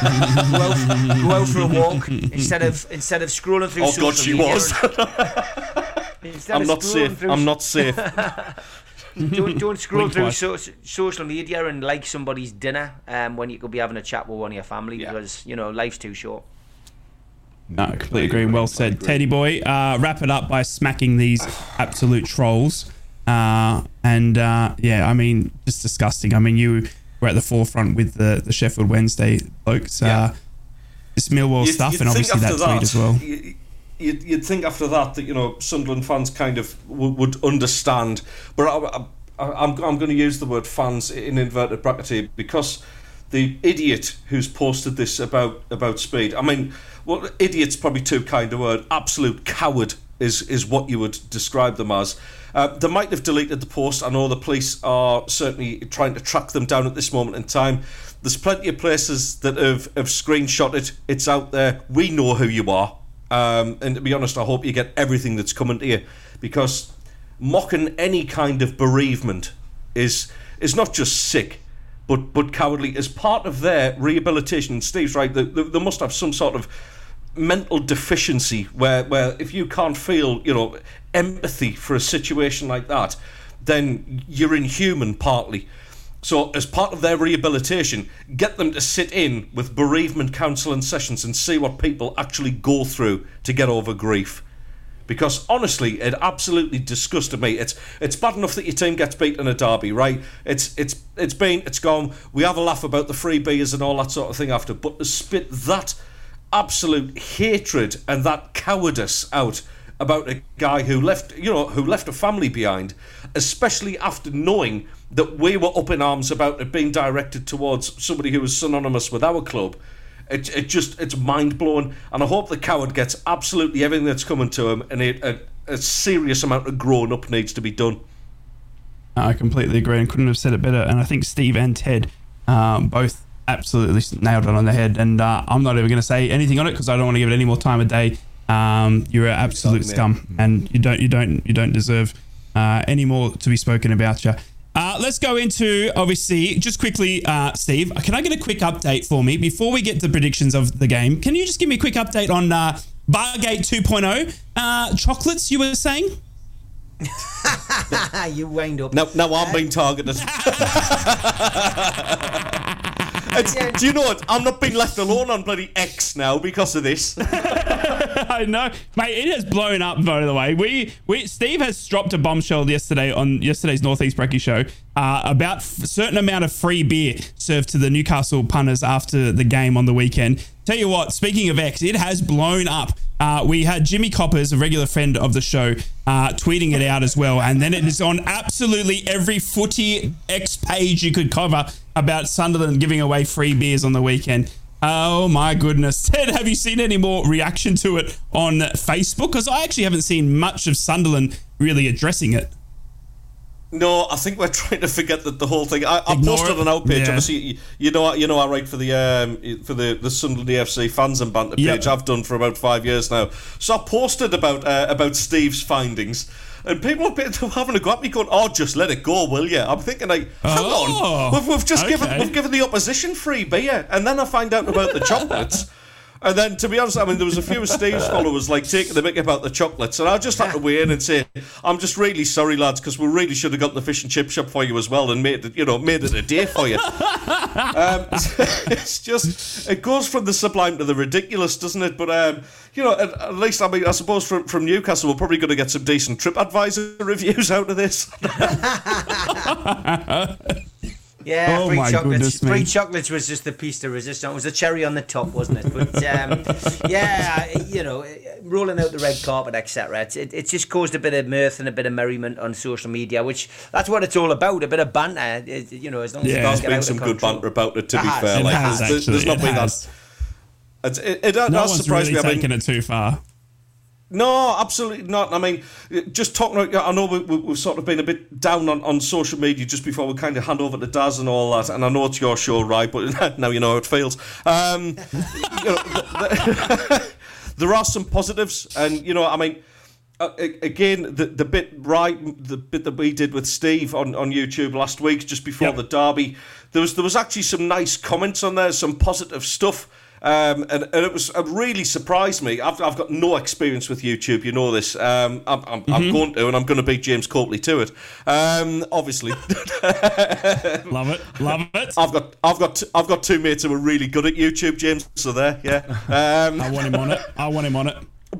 But some, there is some positivity out there, and I got nice comments from Newcastle fans. I got nice comments from Boro fans. A little bit of banter, all that sort of thing. Yes, there was the odd, what's the Sunderland clown talking about? But I love that, and there is a lot of positivity, and there's a lot of good can be done through social media, and creating that good, positive community spirit as well. So it's not all bad news, lads. No, absolutely love it. And no, it is good that we have the banner in the Northeast. And I said that, I think we've all agreed that since coming together, as the Northeast Brekky Show, bringing Sunderland, Newcastle and Middlesbrough a little bit closer. It is one of the best areas for football. I mean, we all take the mick out of each other. Do you know what I mean? And yes, some people, there is the 1% that maybe go a little bit too far, but it's evident on the weekend that that's getting phased out. We had a great derby, and without anyone getting hurt, we saw Newcastle. We were talking about it with Steve, and we saw, when they went to AC Milan, people getting, stabbed and stuff like this. Do you know what I mean? Post to the game. So, none of that's happening in our own backyard. We all respect each other, and that's what we love. And I love that the Northeast, albeit a bit of rivalry, and we all want each other to stand over each other's as much as we can. Do you know what I mean? There is a sense of respect there, and I do love that. And we will be getting Teddy Mackams on YouTube. Don't you worry about that, fans. You can have What the Fact daily updates. Make sure you go and subscribe. Lads, before we close off and hand over the reins to the brilliant Daz, the mastermind behind the quiz that sweeps the nation, the best vocalist that we've ever heard, the Velvet Tones, the Scarlet Monacer. I want to ask for some predictions for tonight. I want to go around. I want to see. I want you to give me your predictions on the end final, and give me your man of the match for tonight as well, if you could, please, Steve. I think this is going to be a tight game. I think Middlesbrough will edge it, and I think Middlesbrough will win 1-0, which is going to put you in a bit of a... I think it's going to put you just in a very dangerous position going to Stamford Bridge. I think, though, Middlesbrough's got more than enough to trouble Chelsea. Chelsea aren't prolific in front of goal, and I just think that Chelsea might take this one a little bit too nonchalant. They'll turn up with a little bit too cocky. I think Middlesbrough will catch them out tonight. I really do. But I am going for a 1-0 win to Middlesbrough. I genuinely think you've got a good opportunity, but it's in the laps of the gods whether you go through, and it really depends on which Chelsea turn up. Who's going to be the man of the match? Difficult, really. I don't watch Middlesbrough every week. Very difficult. They don't get a great deal of coverage on Sky. Let's say your goalkeeper Glover. Maybe he's going to pull off. Maybe he's going to pull off a couple of saves tonight, which are going to keep you in it. So I'm going to go with somebody who you wouldn't have expected. I'll give it a Glover, man of the match. No, I love that. Teddy boy. I'm going to match Steve. I think it'll be a 1-0 win. I I don't know about the second leg, mate. I don't know whether Chelsea might just have too much for it. We'll see at that time. Tonight, I'm going 1-0, and I think Sam Greenwood will be your man of the match and also score the winner. Just so I can rub it in that Mackham did it for you. Daz? Yeah, I'm going to stick with this 1-0 theme. I think it's going to be a really tight game. We're going to nick it. And I think Howson is going to boss that midfield tonight. A little bit of a rest at the weekend. And I think he's just going to go out there and he's just going to boss that. So 1-0 to Boro with Howson, man of the match. What about you, Ray? We go from liquid velvet himself. I'm going 2-0 to the Boro. I think we're going to hold them out. I think we're going to got Matt Clark in there, who's a Premier League defender. Tom Glover, we saw on the weekend, is going to be absolutely incredible. Hayden Hackney and Johnny Howson are going to boss that midfield. We're going to hold them out. I think we're going to get a 2-0 victory. I reckon Joshy Coburn, for me, is going to get up there and score. And I reckon Matty Clark from a corner as well, because our corners have been absolutely shocking, and it's about time that we got Matty Clark, the big bald eagle, up there, bang, top left-hand corner. I'm going to be bricking it. I'm not going to be sleeping well tonight, Boro fans, but I'm all with you there in spirit. I did ask Dave to roll out the private jet, but he said the budget's been spent on Daz, which is, understandingly. So I've got to stay home. I will be doing the watch along at 7 a.m. my time. And I will be screaming and waking up the whole of the world. You can guarantee that if Middlesbrough trying to get up. It is time for the Boro to stake their claim as the best Northeast team in the world. And that's right, I said Northeast in the world. And hope that we can get over Chelsea. I really do. It's going to be a fantastic game. Enjoy it if you are going. Have a fantastic night out. Middlesbrough fans, enjoy it responsibly and just make that Riverside proud. Bit of breaking news just for Newcastle fans. Joe Linton, of course, who went off injured in the derby at the weekend. His thigh injury is going to be enough to keep him out of the game against Man City this weekend, but it's not too serious. So with that 2-week break, we would imagine he will be back in time to face Fulham in the FA Cup. Over to you, Dazzy. Your show, mate. What do we got coming up? We have got the usual nonsense. We've got a chat degree to keep us smiling for the first part, and then we've got what's on the box tonight, the usual showbiz news, and then after 10 we've got the quiz that's sweeping the nation. It's near that theme. It's the usual nonsense.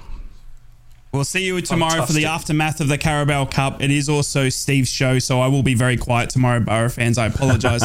I will not be speaking over Steve at all. You can promise me. I'll probably still talk over Ted a little bit because, why not? Teddy Waters over here. I love you. Have a fantastic show, Dad. Steve, thank you. As always, thank you. Ted, as always, thank you. Love you, lads. We will see you tomorrow. From Yarm to Yibby, Harrington to Horsley Hill, Swarwell to Silverlink, the Northeast Footy Breakfast with Roy, Steve and Ted. Right across the Northeast, the red, the two.